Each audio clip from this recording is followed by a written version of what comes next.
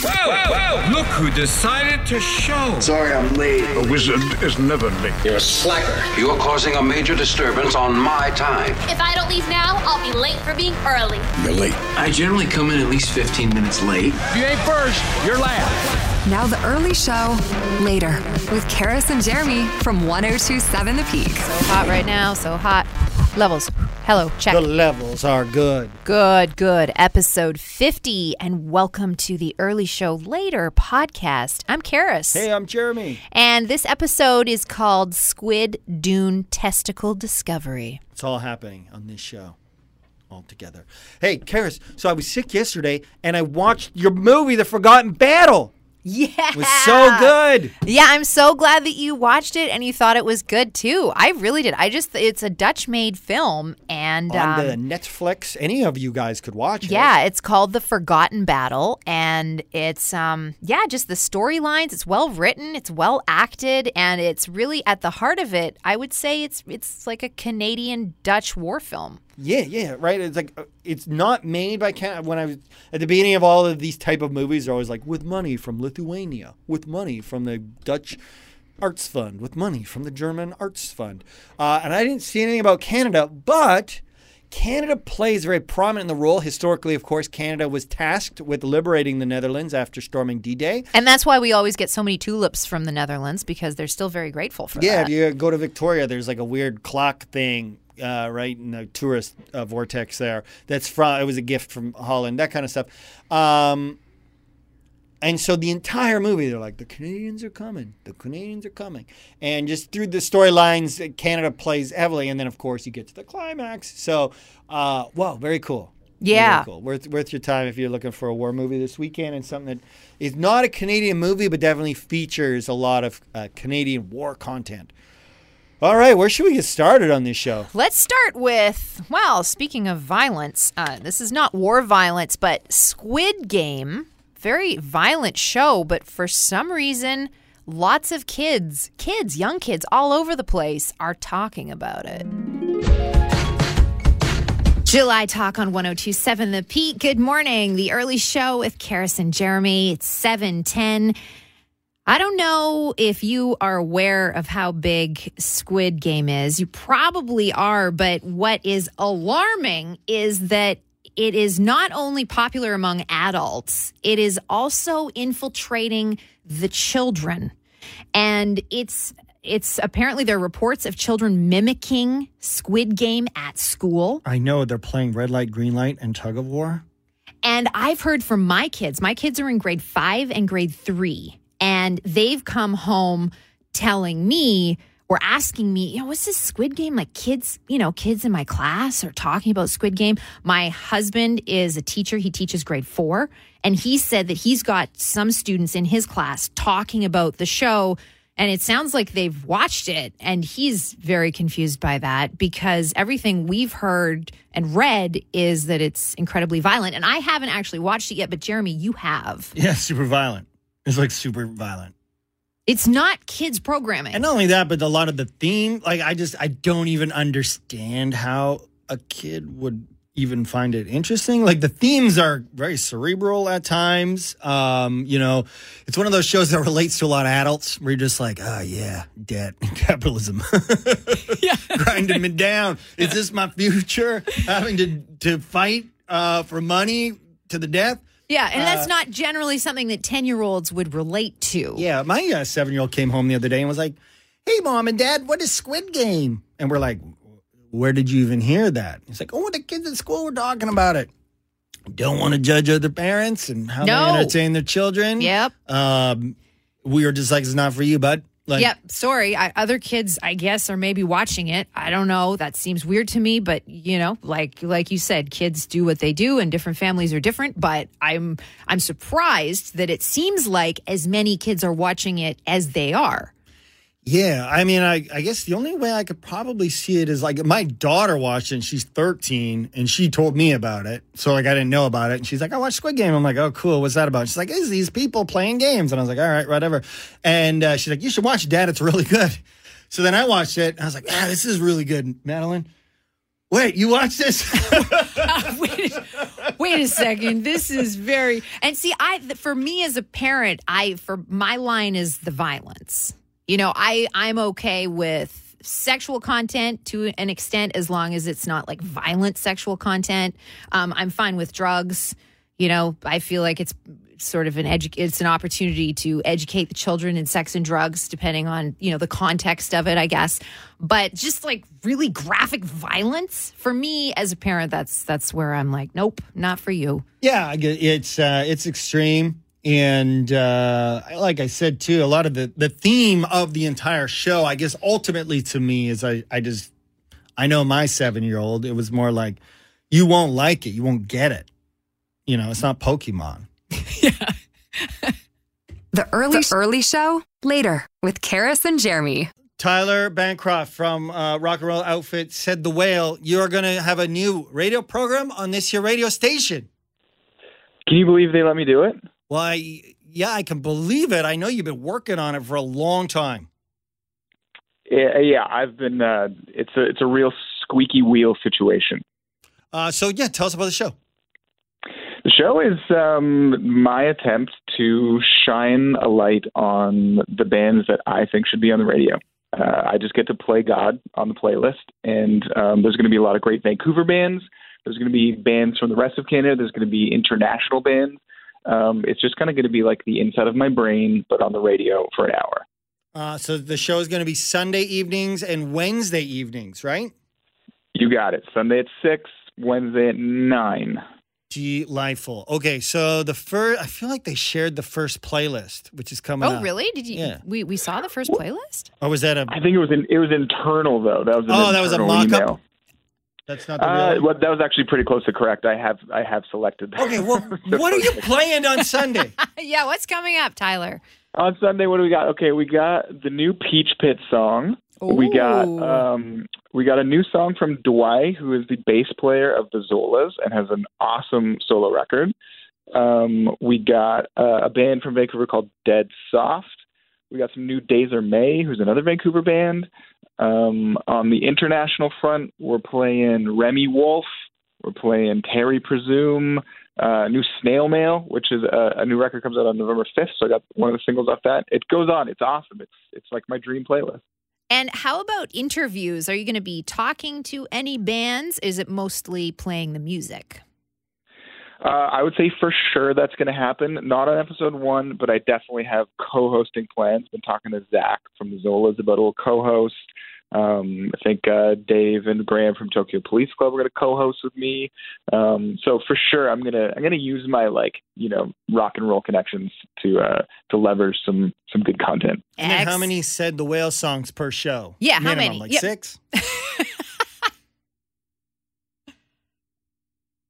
Tyler? Hello?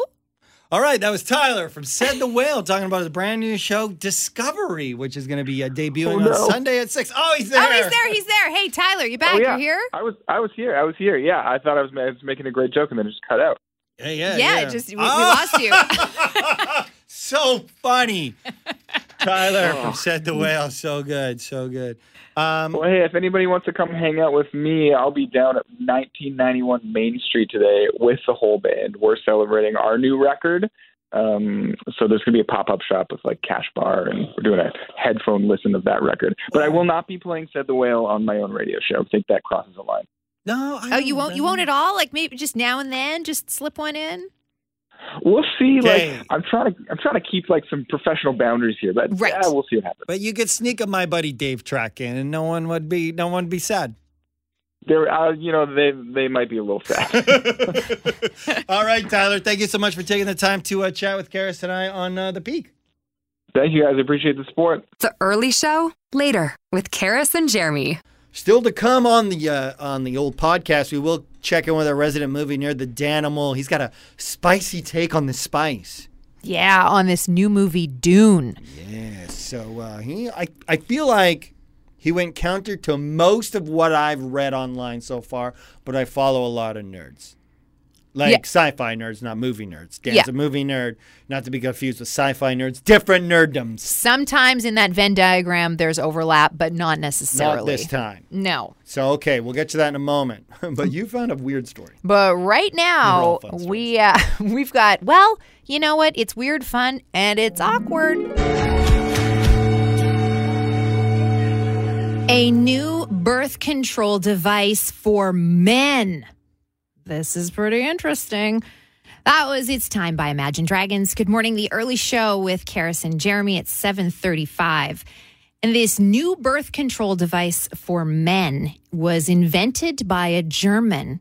It's a unique ultrasound style of birth control called a testicle bath. That's an awkward topic. Yeah, I think it sounds awesome. Jeremy says, tell me more. What can I bathe? How do I do it? Apparently, this is such a good invention that it won the top prize at Germany's James Dyson Awards. And the Dyson Awards, which I'm assuming is, named for the inventor of the Dyson vacuum, probably. I don't know. Apparently, the award celebrates, encourages, and inspires designers of new problem-solving ideas. And I guess maybe an ultrasound testicle bath is a good problem-solving idea. Apparently, it temporarily stops sperm mobility. Now, this story doesn't go into exactly, do you dip into a That's bath? why I'm psyched. Do I literally get to plunk down into a Epsom salt style bath? Yeah. Little on the undercarriage, how you doing? Yes. And then it's like, I'm good to go? Yes. And then the story says I'm good to go for months. Yeah. So is this like a Booyaka shot. Is this a one-time Epsom salts dip? And then let's talk about just from the branding standpoint. I get a vasectomy. Chop, chop, knife, murder of my testicles, or a bath? Well, yeah, although... Are you kidding me? God, why did people with testicles have it so easy? Man, if you got... Easy? They want to machete them as the old way, and the new way is a soak in the tub. Yeah, true. Although it's like a ding-ding laser, granted, and then, yes, granted, that is a paint... I couldn't afford the laser. I did the old medieval way. Oh, dear. Okay, yes. That's a problem. It took 15 whole minutes. Oh, boy. I was in and out in the morning and made it to work late. No, actually, Dustin gave me the afternoon off. Oh, really? He did. I was like, I could come in. He's like, you shouldn't. Oh, man. Sometimes I wish I had all my bits on the outside. It'd be so much easier. The Early Show, later with Karis and Jeremy. Let's Dune it. Let's. Woo! It's hit or miss on the Early Show with Karis and Jeremy. We're talking to our resident movie nerd, Dr. Anomal, Mr. Dan Nicholls. Dan, let's Dune it. Yeah, this is a tricky one, but I gotta call Dune a miss, friend. Oh, what? Yeah, whoa! You are literally the only person. Are you prepared to go out on that limb? Listen, I'm gonna shut down all my socials after this. I know I have to. All right. But listen, it's a space opera about this. Okay, here's what I got from it, because I'm not a fan of this book or the previous movie. Oh my God! But they give us this bland young adult. Okay, No. just so we're clear, you're not coming at this from a I'm a super fan angle at all. You're looking at it strictly structurally and emotionally as just a movie. Yeah, as I would assume most people are going to come into it to see. The thing about this movie is that it's kind of meant for that very small audience, those with pre-existing familiarity, but the rest of us get kind of 2.5 hours just to straight up yawn and nap if you want. Whoa, and my biggest problem with this movie is the main character, this thumb-sucking wiener kid named Paul. He's played by Timothée Chalamet, who is not a compelling presence at all, but this character is just so bland and does nothing. He has no personality and no agency in his own story. Watch this. You can actually watch the film. He literally does nothing at all to advance the plot. He's just there. Things happen around him, and everybody thinks he's special because he has dreams of Zendaya. Yeah, well, so do I, but I don't go around calling myself the son of God.